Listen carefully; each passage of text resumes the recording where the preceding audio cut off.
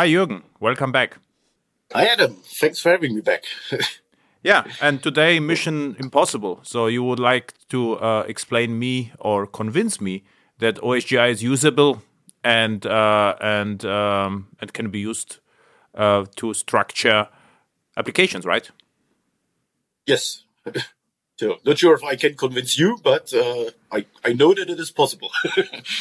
And the last time, I also noticed that you are the chair of the OSGi working group.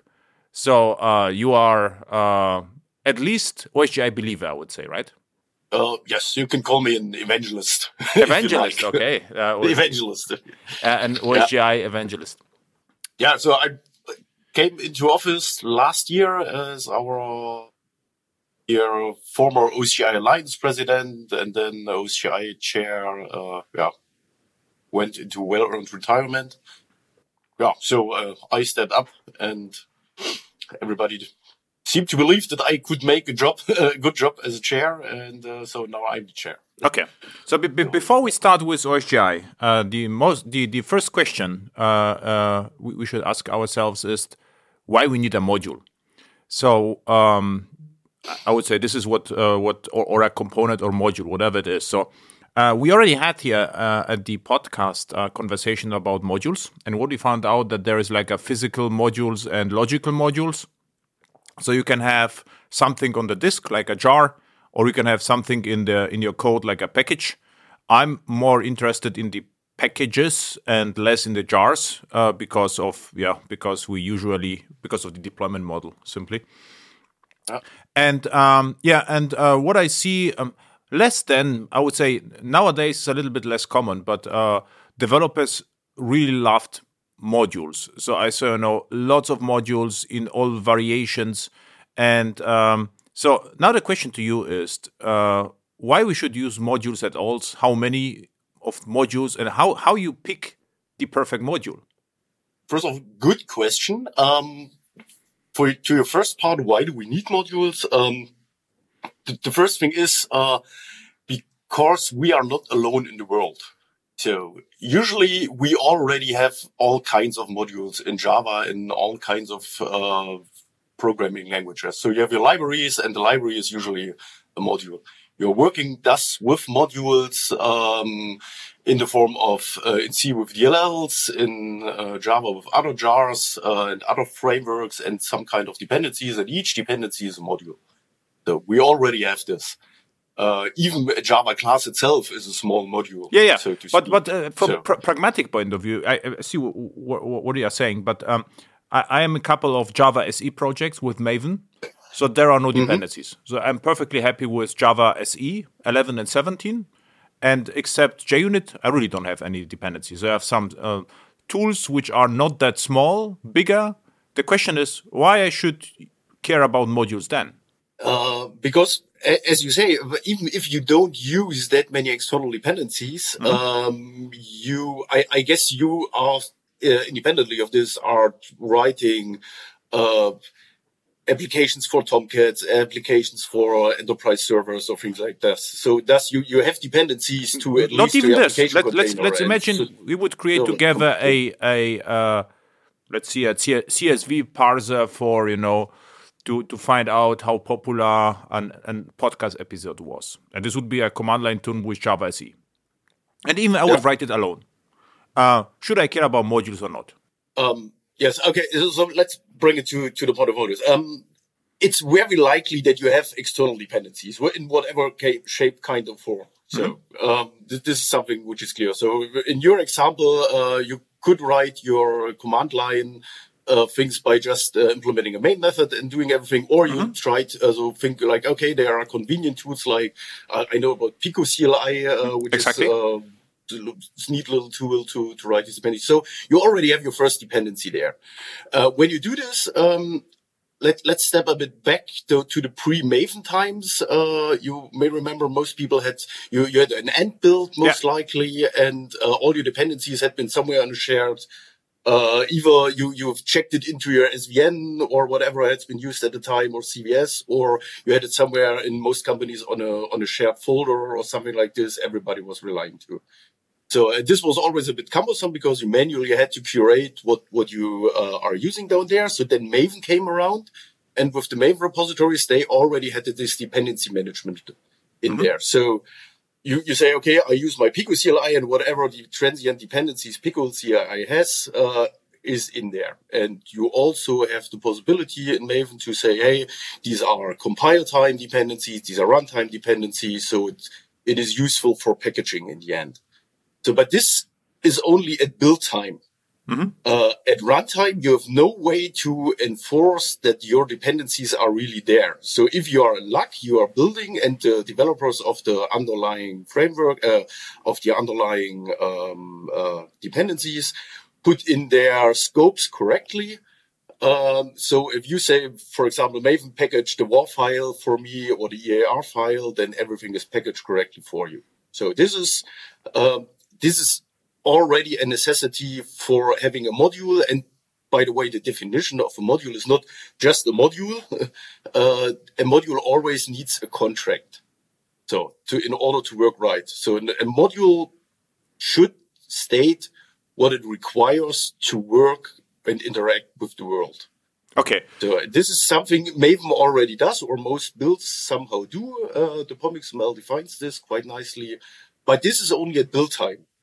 So, it's never really an enforcement or a guarantee that this is also working correctly at runtime. So this is where a module comes in and is useful if you can define these contracts at runtime as well. That's interesting because, I see where you're going, and you are absolutely right. But we have absolute different priorities.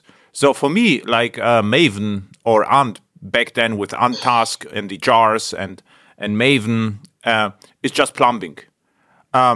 I use Maven because I have to, right? So whether Maven pulls modules or not, I don't care. So for me, actually, would be the best possible case if Maven will pull one single huge jar with everything inside, and I would just use it. This would be my perfect world as a developer. It doesn't work that way, I know, but for me, from the usability perspective, would be the best choice.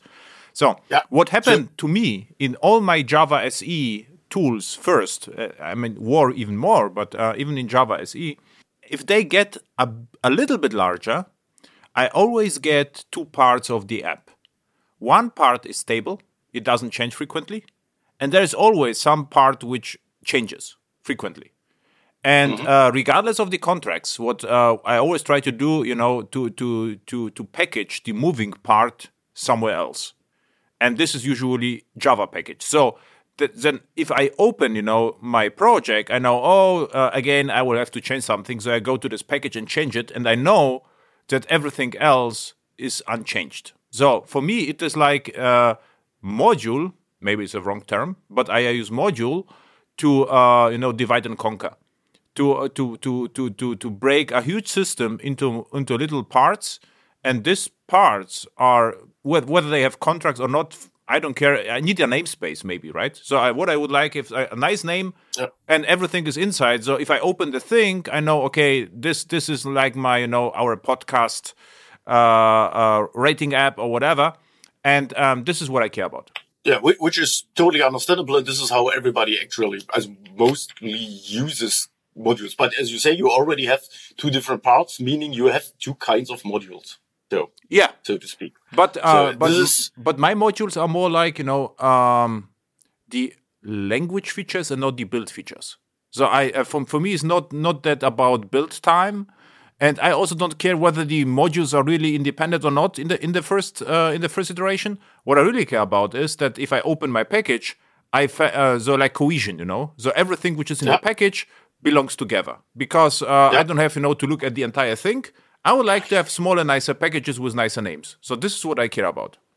Yeah, which is totally fine. And the difference becomes, the question usually is, how do you cut your modules when you have modules? Exactly. So there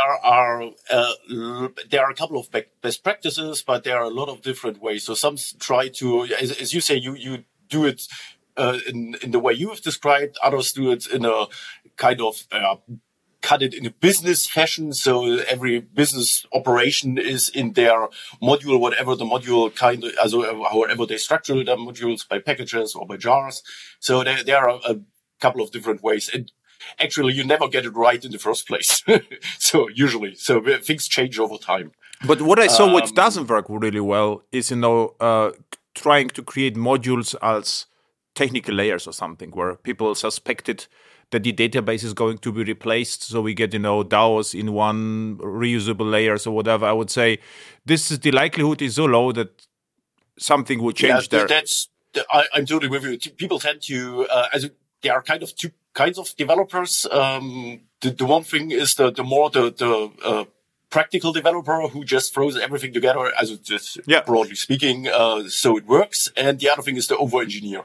Yeah. So, and that's usually the thing. There are some things, are very unlikely to happen. So, but projects progress and teams get larger.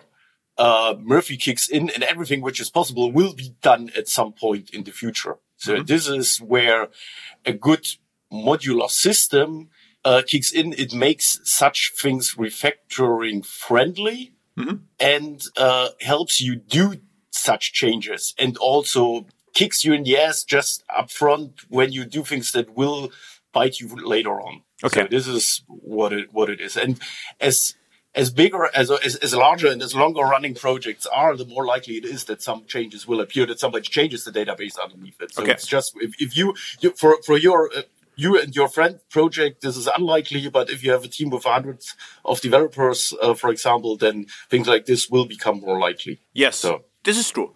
But there's another discussion whether you can be effective in a team of 100 developers, right? I would like to split this entire thing into smaller teams which work independently. This would be my next attempt. So, but let's keep it a little bit later. So, what's your way of cutting modules? So, what are you preferring? It depends. It's not an answer. The thing is, I have a few best practice, as we are over time became more fine-grained with the modules, out of a relatively simple reason.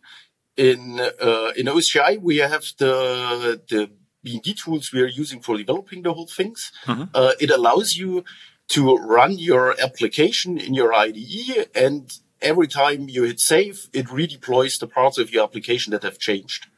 And you never need to restart. And this automatically leads you to the parts where this takes a long time because your modules are too big, because then the whole cascade of all your services are going away. Your services come back. You have something which builds an index, which takes 20 seconds. Then you move these parts automatically out to own modules that are independent of the others. So they don't need to be rewired all the time, restarted all the time, the index rebuilt, and so on and so forth. So you quite naturally progress to a reasonable kind of modularization along your development progress. So this does not necessarily need to have a big influence at runtime, because at runtime nobody really exchanges or rarely exchanges singular modules all the time. Some projects do, but most projects just are deployed as a whole, as a blob. But at development time, it really saves you time.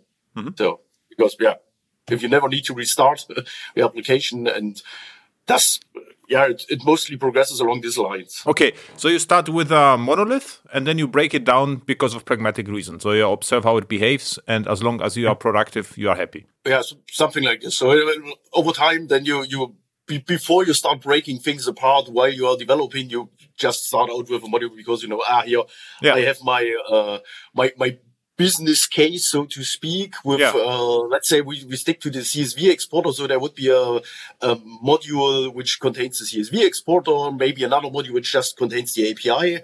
So, and then you have the other module which then is using the CSV exporter. So you can, in theory, take the CSV exporter, throw it in another project and be fine with it and use it as it is. So this is just things that then are, habit. In my mental model, if I would write, the podcast app, the CSV exporter would be, or importer, however, would be a small detail. And for me, I would get a module for sure, podcast episodes or guests or stats. So this would be my first, attempts to create modules with this name, like, statistics, guests, episodes, podcasts, whatever. And the CSV would start in a first such a business package, and then the other components would pick, the exporter or importer. And in one point of time, if I would say, okay, it is useful, and other project, or it will grow the exporter, then I will extract it afterwards to a standalone module. So I starting, with objects. So for me, it's like for me, a package in Java is more like a Java class, but it's bigger. So I'm thinking in modules as Java classes with responsibilities, and business is not even business. It's like what we are building, right? We started at university with I think vehicles, ships, and airplanes, whatever. So this would be my first idea. A package would be a vehicle or something like that. And the CSV exporter or logger or cache or configurator, this is hidden. This is just the cross-cutting concerns. They are not on the top level. So if they grow bigger, then I will extract it to a top level configuration project. But it is not like I don't like to emphasize the technical stuff. Yeah, this is something which in especially in OSGi you don't need to do, because the smallest module in this sense is the package. Yeah. So you can move your packages around between your jars and your bundles, and the system as a whole doesn't care about it. This is what I like. So this is what you can do at any time. You can even, what we are doing from time to time is just repackaging packages from one jar to another. So because we know at deployment time, we just want to have this one jar which contains a few bundles or a few packages in there, and at runtime it doesn't really care, because if you do OSGi right, then you just have you have your manifest in your module which states which. Stop with the OSGi. I would like to stay a little bit longer with the module itself, and then cover really deep OSGi. Yeah. Because what he also said is the huge project with 100 developers. So my attempt would be to split such a project with 100 developers into 20 projects with 5 developers, if possible. And this would be the challenge, and every team would be independent, and we would have one physical package, let's say WAR or whatever, jar, Quarkus or WAR application servers, and they would create 5 developers such a WAR. This would be on team. This would be the challenge if I really have to deal with that big teams, and then within such a WAR, this is what I'm thinking about packages. So the team would create the business packages. And regarding OSGi, what you said is not like I don't like to have too many packages at the top level. So they are coarser from business responsibilities. Yeah, if you look at Amazon, this would be like shopping cart, products, shipments, or whatever Amazon comprises, but not necessarily string utils or whatever. I don't care about that. So then I would like to try to hide it somewhere else, so that it is not relevant to my business logic to know that we have CSV exporter, let's say, right, or a serializer, or persistence, or JPA, or whatever. This is what. This is exactly what modules should be about. Abstracting all these things away, that you as a developer, you just work with packages basically. Okay. So, and yes, at development time, you have your build dependencies where I say, hey, I have my convenient repositories where all these things are in there, where they are coming from. This is something you should not really must have the need to take care about these things. So you should have tooling which then takes care of these things for you. Okay. So cool. So now towards OSGi. So the first thing what I like, you told me, one package is a bundle or a module, which is great because it just works. What we are talking about now, there are different OSGi specifications. So which specification would I choose if I would like to have such a module system? That is basically the core specification. Okay. So the core specification just defines, hey, there is a framework. A framework is something that can have modules installed, and modules consist of a couple of packages. So, and the framework at runtime is responsible to puzzling together who gets which package in which version. So, because you can have versions as well, or it is a good idea to have versions as well at a certain point. And how to specify the versions? So how can say my package is in the version 1? You have different opportunities when you have the right tooling. So the one is you have your, if you don't give a specific version, I believe we always give it the tooling always gives it your bundle version. Also bundle is the jar it contains. So this is version, and if this is version 2.0, all your packages will get this version. So from manifest, right? So it reads from manifest for a manifest MF. Yes, also we have the tooling which creates the manifest for you. You don't have to do all these things manually. You just have to find somewhere. Hey, this is now like your Maven. In Maven, you set your version already, and this is then also put on the packages. Or you can also choose to individually version your packages by slapping an annotation in the package info. This is good. Class. So it means it picks from the jar, but I don't like too much magic. So I could use my jar tool from JDK. So then I will create the Java classes without any version information. Then I could still use annotation and say, okay, this annotation, the bundle is version 2. Will still work. Yes, also you would need to have some build tooling around it. So nowadays we have there are a couple of different ways to develop the whole thing. We have a vanilla Maven way with Maven plugins, which is you just do your normal Maven development, and then it goes over your compiled classes, looks for annotations, looks for whatever else things we need, and then with this you can it then modifies your manifest with all the things given in your POM.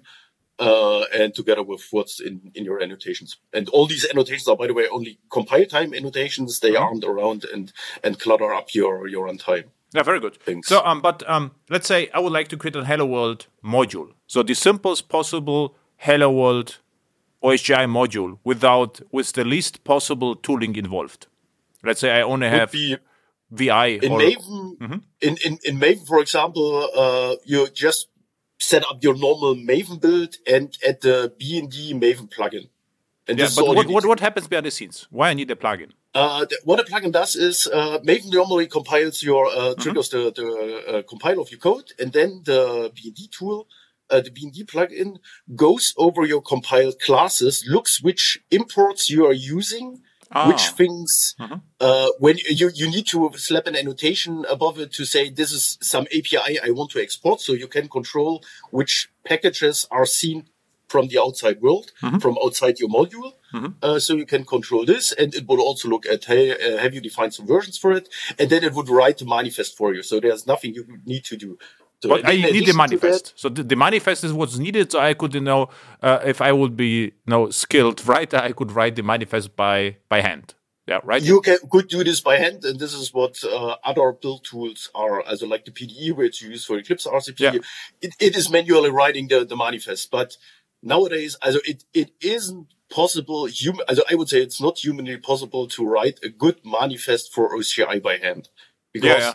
It's looking what you are importing. It's also looking what other things you are using and stating all these things in there. So later a resolver could come around and dynamically and find out what dependencies you would need out of a big set of dependencies you provide for it.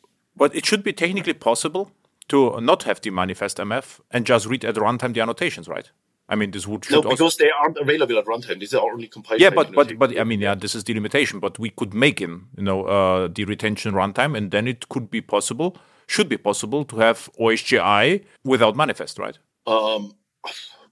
Could be. I mean, the idea would be. The question would be why, because this is something which never changes. So but if you think about this, I mean, the penalty is low, but you wouldn't have to maintain any tools. This is one thing OSGi is all about, is keep your dependencies as minimal as possible. So all the things if you have an OSGi bundle, which is done in a proper way, then you would not have any OSGi specific dependencies in there.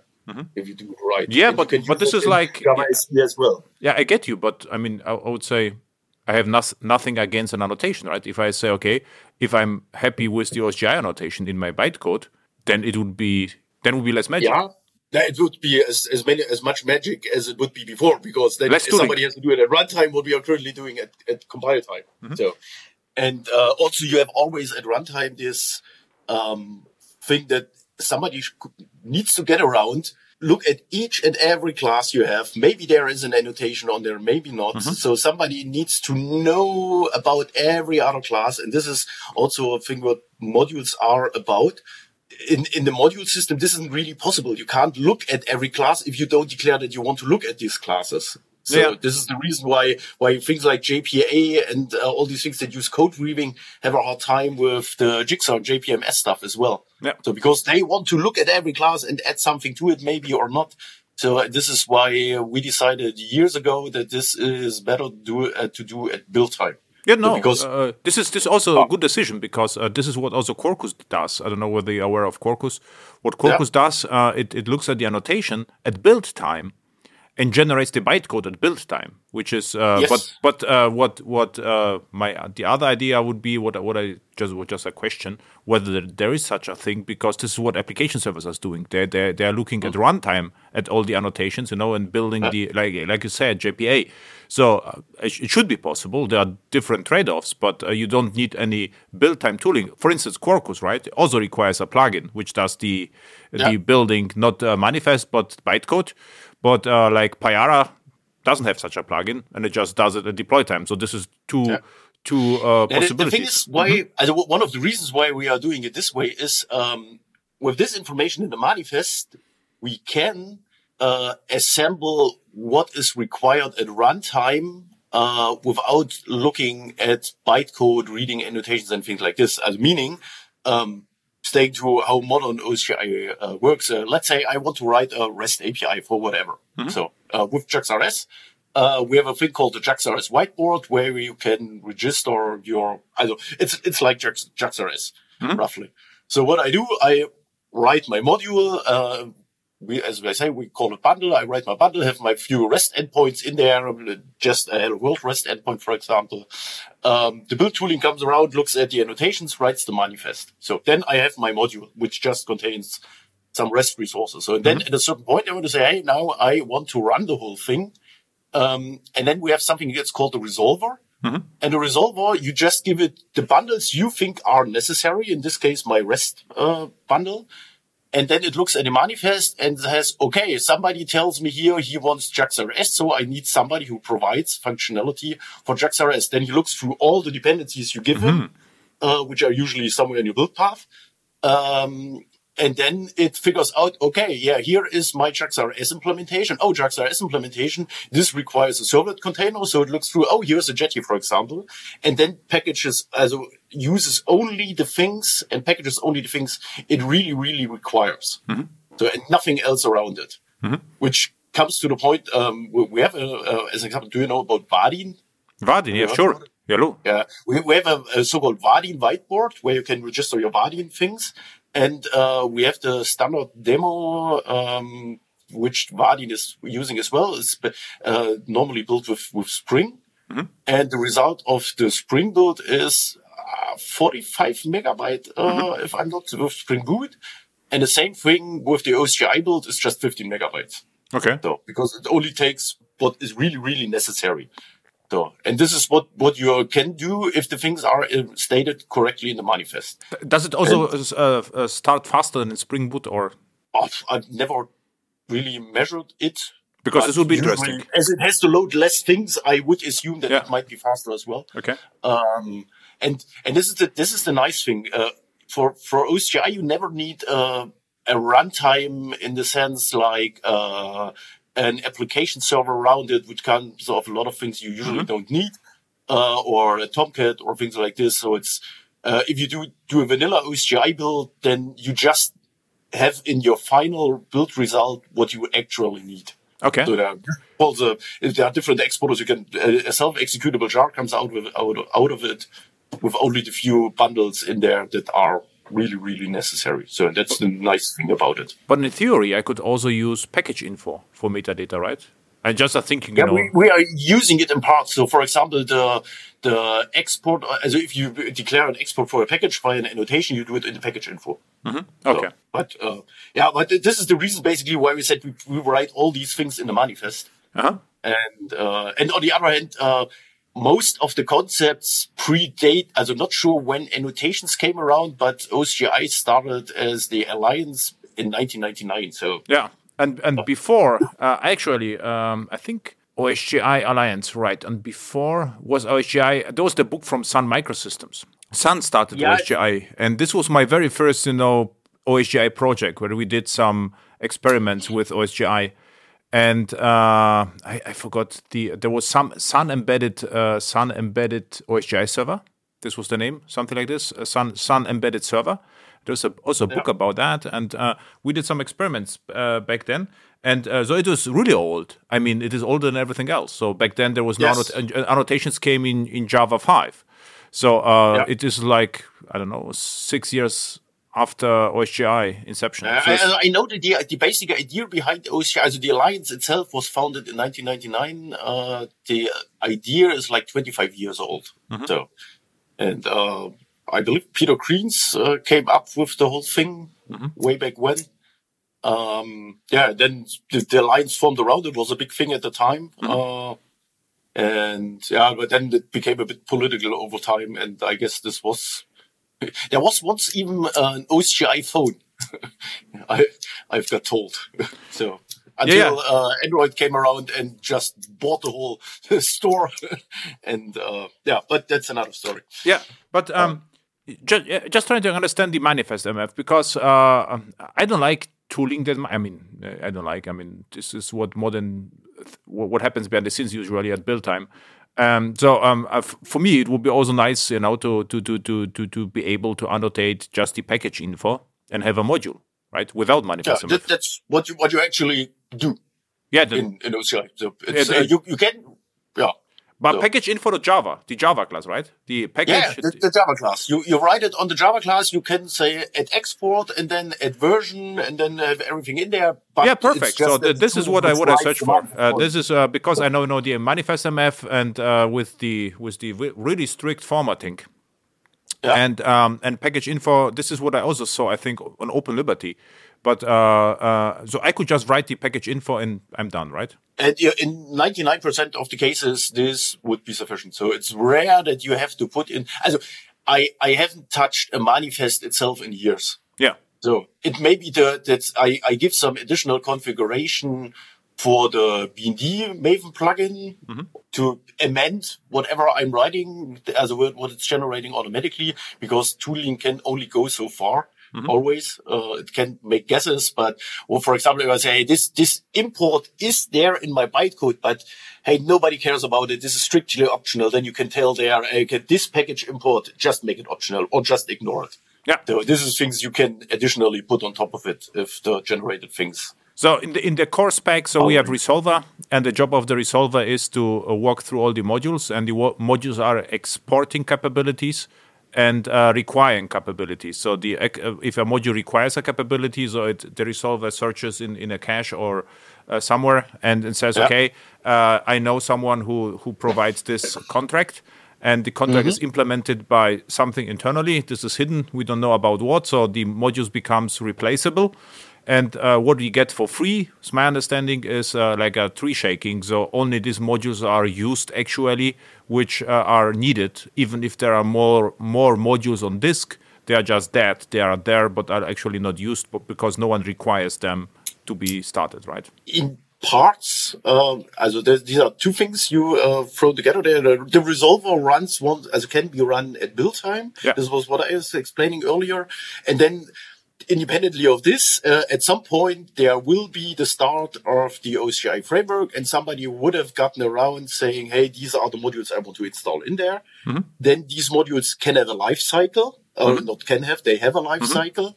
By default, they are all started after they are installed, and before they can get started, the framework tries to resolve what's in the manifest. So in theory, if somebody comes around, wants to load a class out of it, it can say, hey, I can provide everything which is required here. So these are the two stages, basically. So you have the build time resolving if you'd like, or you can do it manually and curate what you will put in there. But the framework will then validate this at runtime. Exactly. This is also, for example, the recent Log4j thing that came up. This is what showed me where the strength of this lies, because everybody was panicking and running around looking for his projects, who is using Log4j in this version, and so on and so forth. And for example, if you would be developing, or if I would develop an EAR application as an enterprise application for a customer, then I would look through my application setup. Do I use Log4j there? No, I don't. or I update my dependencies, then I have my EAR or WAR file or whatever gets deployed. And then somebody at the deployment team at some point in the past would have copied an older version of Log4j in the common libraries of the application server. So, and then I would basically be screwed because usually it was always delegating to the parent class loader, and then I would get the old Log4j, even if I never have it somewhere in the parts where I have my hands on. And with OSGi, you would declare, hey, I want version XYZ, and then you would get it. If it would not be there, then it wouldn't work. So this is something you would get with this as well. So because there are always parts of your application you can't control. Yeah. So with this, you get some way of control over things like this. Yeah, if you would copy this to the application server to the root, yes, sure. I mean, this is like JDBC driver, then it is just loaded before the application. This is like the hierarchical model. Yeah. In modern runtime, like the newer runtimes like Helidon or Quarkus, there is only one class loader, so there is no more distinction between application server code and the app code. What you can also do, I saw this in a project, you can also load OSGi modules lazily, right? So you can declare in code, say, I would like to have a lazy load of this module. So if the first module is initialized, the other is going to be loaded on demand. So this is what I... Yeah, no, not really. Some people mix this up a bit. In annotation. So there is an annotation where you can say... Yes, this is the component. What yeah, exactly. But this is no more core, right? This is no more core. So the core specification, we are done. What is the lifecycle resolution?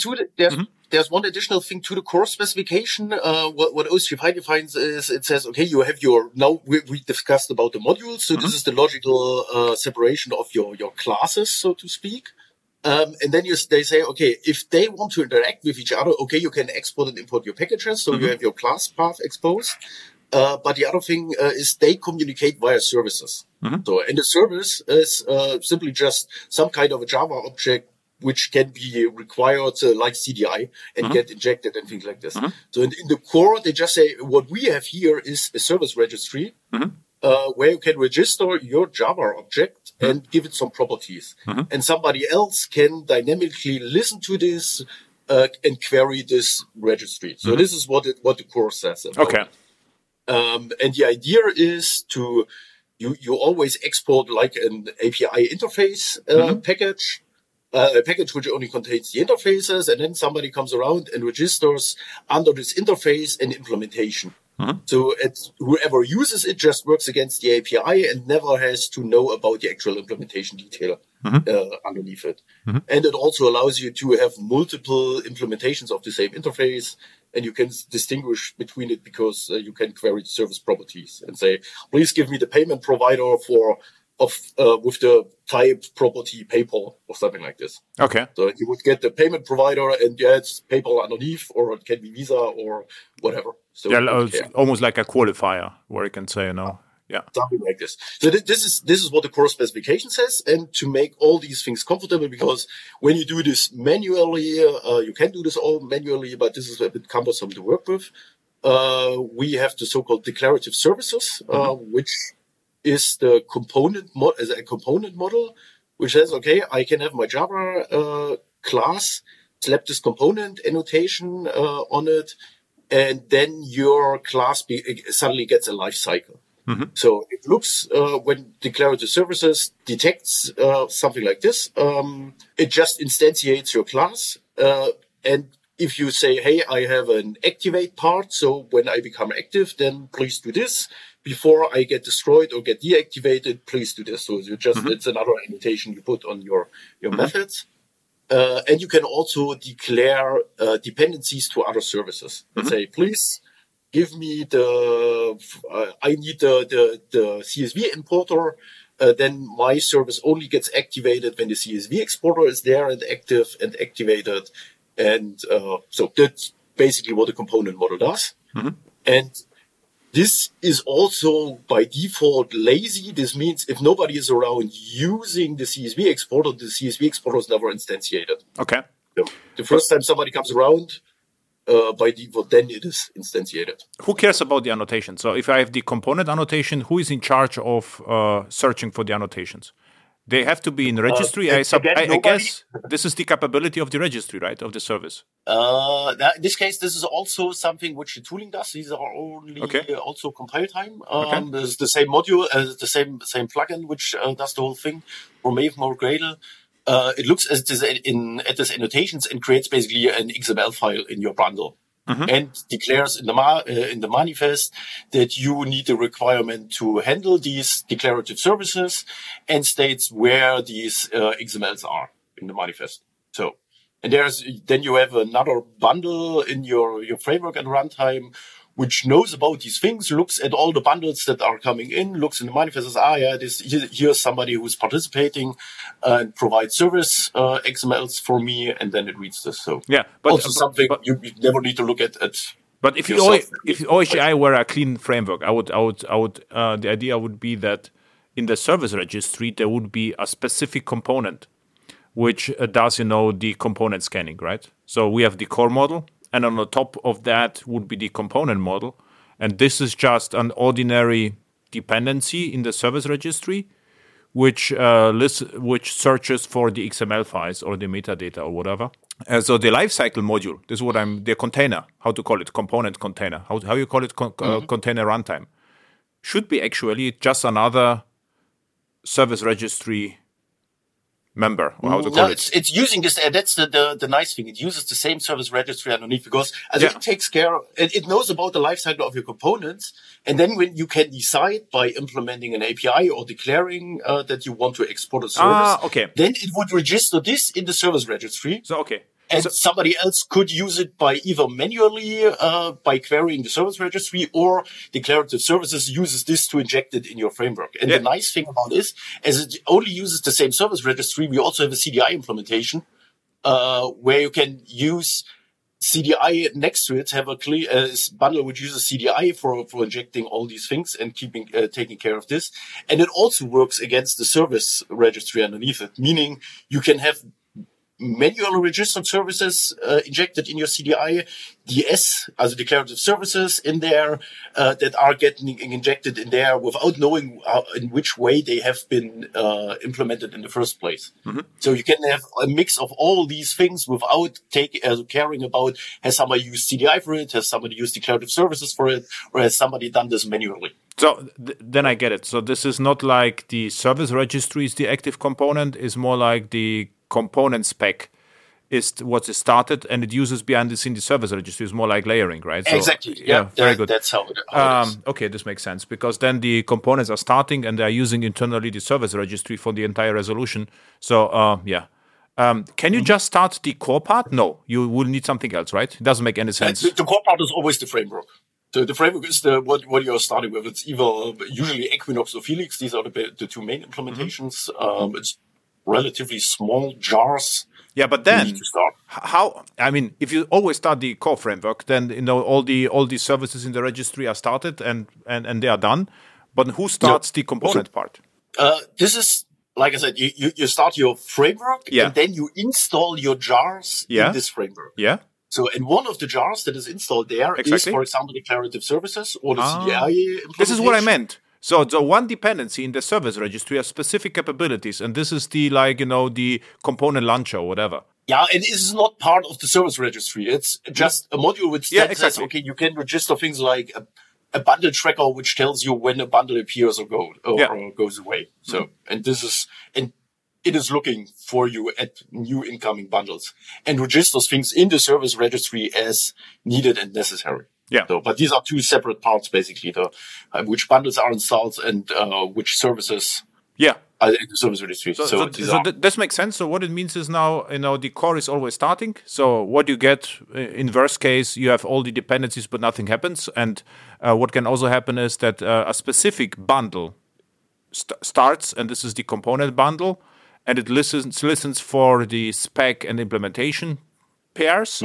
And then you get dependency injection. You can then start CDI or whatever. So then this is clean again. This is what I meant. So that in the service registry, there is a specific component, which is like any other component, except it uses the registry like recursive part, right? It uses the registry to find other components and starts everything, provides lifecycle and so forth.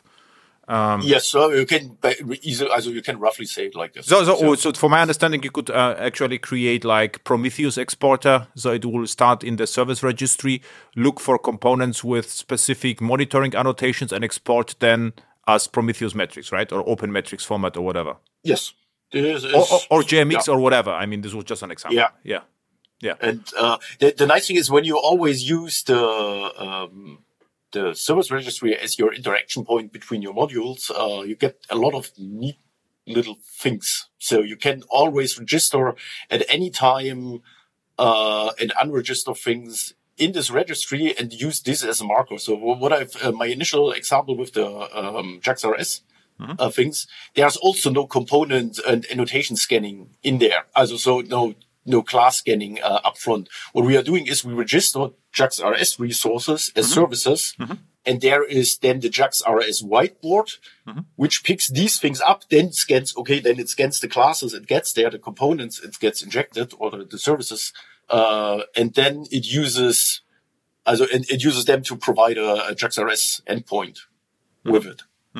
So what it means, you could actually add additional resources at runtime with new versions. Exactly. And this is one of the things where really OSGi really kicks in. This is at development time, because you never have to restart anything. Usually, if you work with JAX-RS or servlets, at the moment you add a method, even with the debugger and hot code replacement, you're screwed and need to restart because your debugger tells you, sorry, hot code replacement doesn't work anymore here. With us, it's, you change your code, add a method, add an annotation for, now it should be another content type or producer or provider or whatever. And, as the bundle gets uninstalled, everything gets unloaded, the new bundle gets installed automatically underneath, and, it gets picked up automatically, and you can still work on with what you don't need to restart the whole construct. So this really speeds up development. Yeah, and this is full cycle, because what we talk about, we are already 80% of implementing an application server, right? This is what the Glassfish and JBoss are doing, because in the Glassfish case, what there was a small bundle called EGB. As I remember, it was 700K. And this, booted the entire EGB container. This was an OSGi bundle, or it is, in Glassfish or Payara. So we are already that far.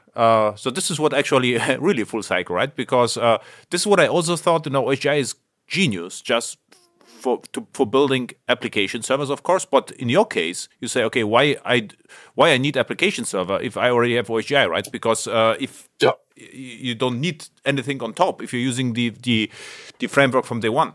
But another story is, what is also very similar, right, is to Kubernetes, actually, right? But Kubernetes is exactly the same what you created, with far more, ceremony and circus with processes and heavy stuff. And etcd, right, in Kubernetes is, for me, like the service registry in OSGi.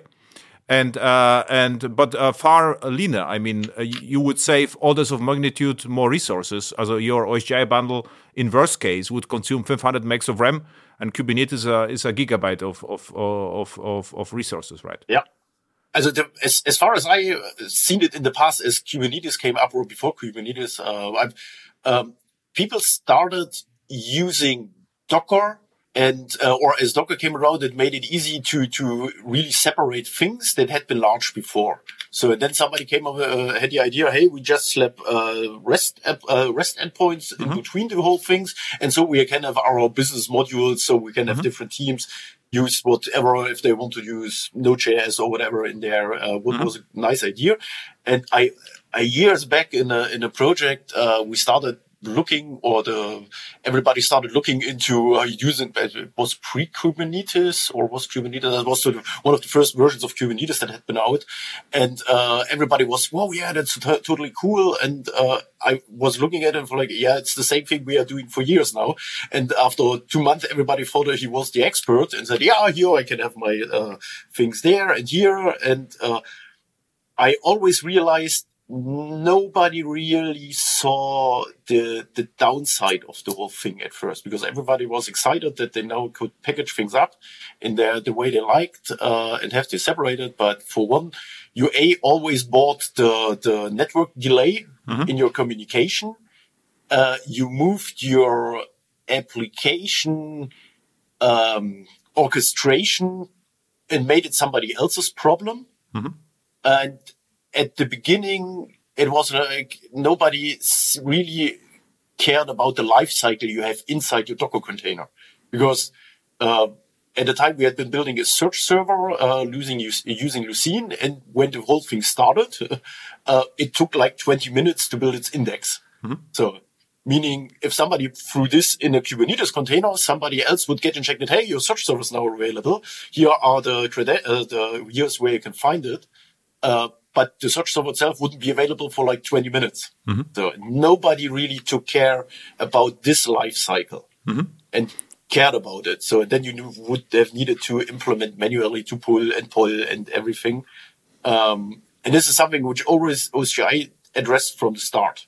Then for me, Kubernetes had been a big overblown, unnecessary part everybody was just jumping to right now because they haven't seen the possibility before. Jumping. I mean, I made different observations. So I was one of the first Docker users, and the reason for that, I even used Docker before it was consistent. So I had problems with the file system at the beginning. And the reason was I always had my own servers, and with Docker I saw the first time the possibility to have a proper backup, because I say, okay, I can have bare metal server, then I can just put my Docker containers, and I don't have to to document what I actually did with all the systemd and whatever was necessary for firewalls, because with Docker it was a lot simpler. The problem with Docker, of course, I always had were the ports. So I didn't have that many applications, but you get ports collisions. And what Kubernetes solved is what Docker also solved. Docker did the Docker networking, but it never took off. But what Kubernetes did, you never had the problem with the ports again. So it virtualized the network. So I would say the network virtualization was very pragmatic in Kubernetes case. But on conferences, I was completely confused because developers never talk about that. So it was more about microservices and scalability and resilience and fault tolerance. And this, for me, if you look at the Kubernetes, all the YAMLs you need to deploy a simple thing is crazy. So I would even prefer manifest MF in OSGi before I have to edit all the YAMLs. So it means the Kubernetes solved actually a problem well with the IP addresses. So every service got their own IP address and the ports, but and it came with a huge overhead. So and the overhead is okay if the deployments are larger. Or this is what I also forgot to mention. I never run a small microservice in a Docker. It was more like we had apps in a Docker. So it was far larger. We had so in my case still small wars. But there was like a team, 5 to 10 developers shipped a microservice, I call it, because it was still small. And this was a part of the Docker. So a larger applications, maybe we had, at most 10 microservices, but there were more like 10 apps working together. So this would be your project with 100 developers, like 10 such a microservices. So, so what it means is in Payara, or back then Whitefly or Open Liberty case, we had actually 10 OSGi runtimes. Packaged in things. So with OSGi, it's a different story now in the linear world. What you could do is you can consider having the OSGi server as Kubernetes. You say, okay, the isolation is good enough, so I can have I can deploy multiple apps in a single core, and development experience is great. And at runtime, I can save resources, actually, right? And this is always like a tenant isolation, so this would be your decision, Of course, I can isolate everything still with Docker, but I don't have to. So if it's good enough, I could have, one, how to call it, like a container, which provides runtime for services. Yes. So to pick your things apart, so first of all, the thing you said, Docker and Kubernetes solve, this is also where I like it and where we use it as well. Because usually when we are done, we provide to our customers one or more Docker containers. So with everything in there. So because it's ready to install, just use it and don't take care about anything. Maybe set a few properties around it. The other part is also true. You can have also multiple applications in one big OSGi container, so to speak. Because the reason is the way OSGi handles modules is basically the textbook definition how modules should look like. And if these modules run at the same virtual machine, the same bare metal or Docker container, doesn't really matter. So the concepts stay the same or stay similar. So, and especially what you said, that there are a few approaches. The one thing is we have the so-called remote service specification. So a remote service is simply a distributed, as that you can have multiple OSGi frameworks running with multiple containers. And you can declare my service should also be available to the outside world. So, and then it's automatically announced to other containers, which are also connected to the system, and get imported as needed. So, which means for me as a developer, I work against my interface. And if the implementation is living in my JVM or somewhere else, doesn't matter to me. Everything else is taken care of. Like a proxy, right? Like a proxy, there is a proxy will be built in between. There are ways to transport things like via MQTT, via a couple of different transport mechanisms, and so on. And the nice thing then is the packaging around it doesn't really matter. For you as a developer, you just say, I want my CSV importer or exporter. And this is what you are doing. And then at some other point, somebody else comes around and says, okay, now I take my modules and either put it all in one big deployment. And at a certain point, you can see the CSV importer or exporter. This is the weak part. So this needs scaling. And then you can move this part out.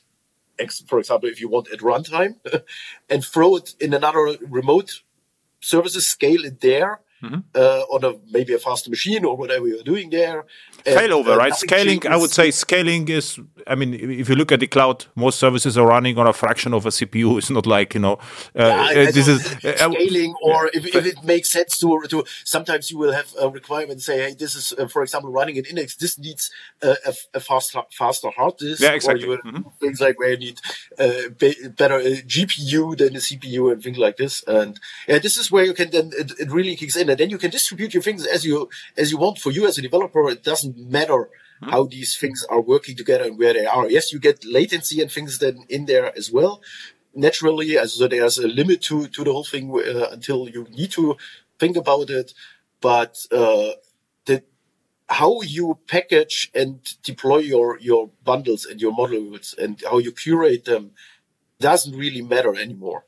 And so this is the one way of doing it. And the other thing is you could also basically use it, and there are things out there that do this to orchestrate your containers, because a container or an application can also be like a bundle. It has a life cycle. It has things it can do. It has a contract. What can it do? What can't it do? If you as a user, your database, for example. So you can basically But this is going to be too long if we start with database right now. Do we have a lot to cover still, OSGi? Did we cover, yes, everything? No, we have still things to cover. Yeah, we now covered the basics of OSGi. Very good. So what I would suggest, we meet again and have a deeper discussion now about the more exciting OSGi stuff, because now we have common understanding what OSGi is, modern OSGi, and then we can cover the more exciting OSGi in the clouds, let's say. Yeah, I'd love to. Perfect. So where people can find you with data in motion, or your Twitter account? You can find me at datainmotion.com, just as this, or in a couple of different open source projects like the OSGi projects in Eclipse. There we can be found.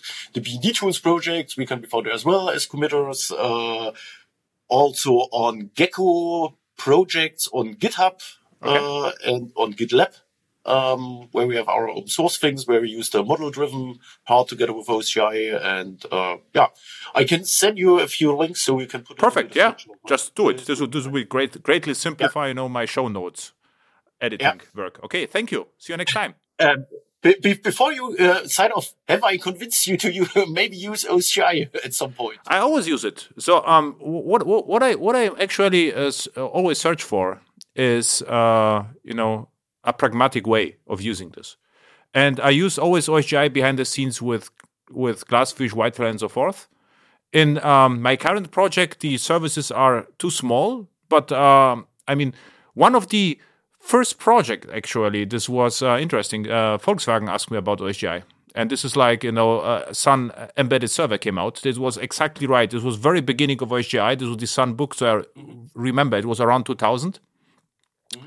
And we look at that. So I always stick with OSGi. What I didn't like, there was a period where it was like too much hype and no one, like OSGi back then was like Kubernetes right now, I would say, or Kubernetes 2 years ago. So this was like, the same craziness. So I asked, why we need OSGi, and the answer was because of modularization. And this is what I don't like. I don't care about modularization. I would like to build apps which are understandable, right? If you can explain clearly what the benefits are. This is another tool, and I'm really interested in it, right? And for instance, Open Liberty. It is excellent. It works perfectly. Why? Because of OSGi. So there is no question about that, right? So and this was like just I was just curious how you react. So this was the intro. This was, yeah, no problem. So you don't have to convince me, because I knew it working well, but it was not always. It was often misused in my projects, Yes. People wanted to use, OSGi to have modules, and I asked why you need modules, and no one knew, because it was fancy to have a module. So, okay, then I can create for you 20 modules, and if you are happy, then the project is over, right? So this was and this is always the wrong reason to use anything, just because it's there, and because the reason for it is it itself. So, yeah, perfect. So see you next time to talk more about the specific stuff, or the exciting OSGi stuff. Yeah, thank you very much.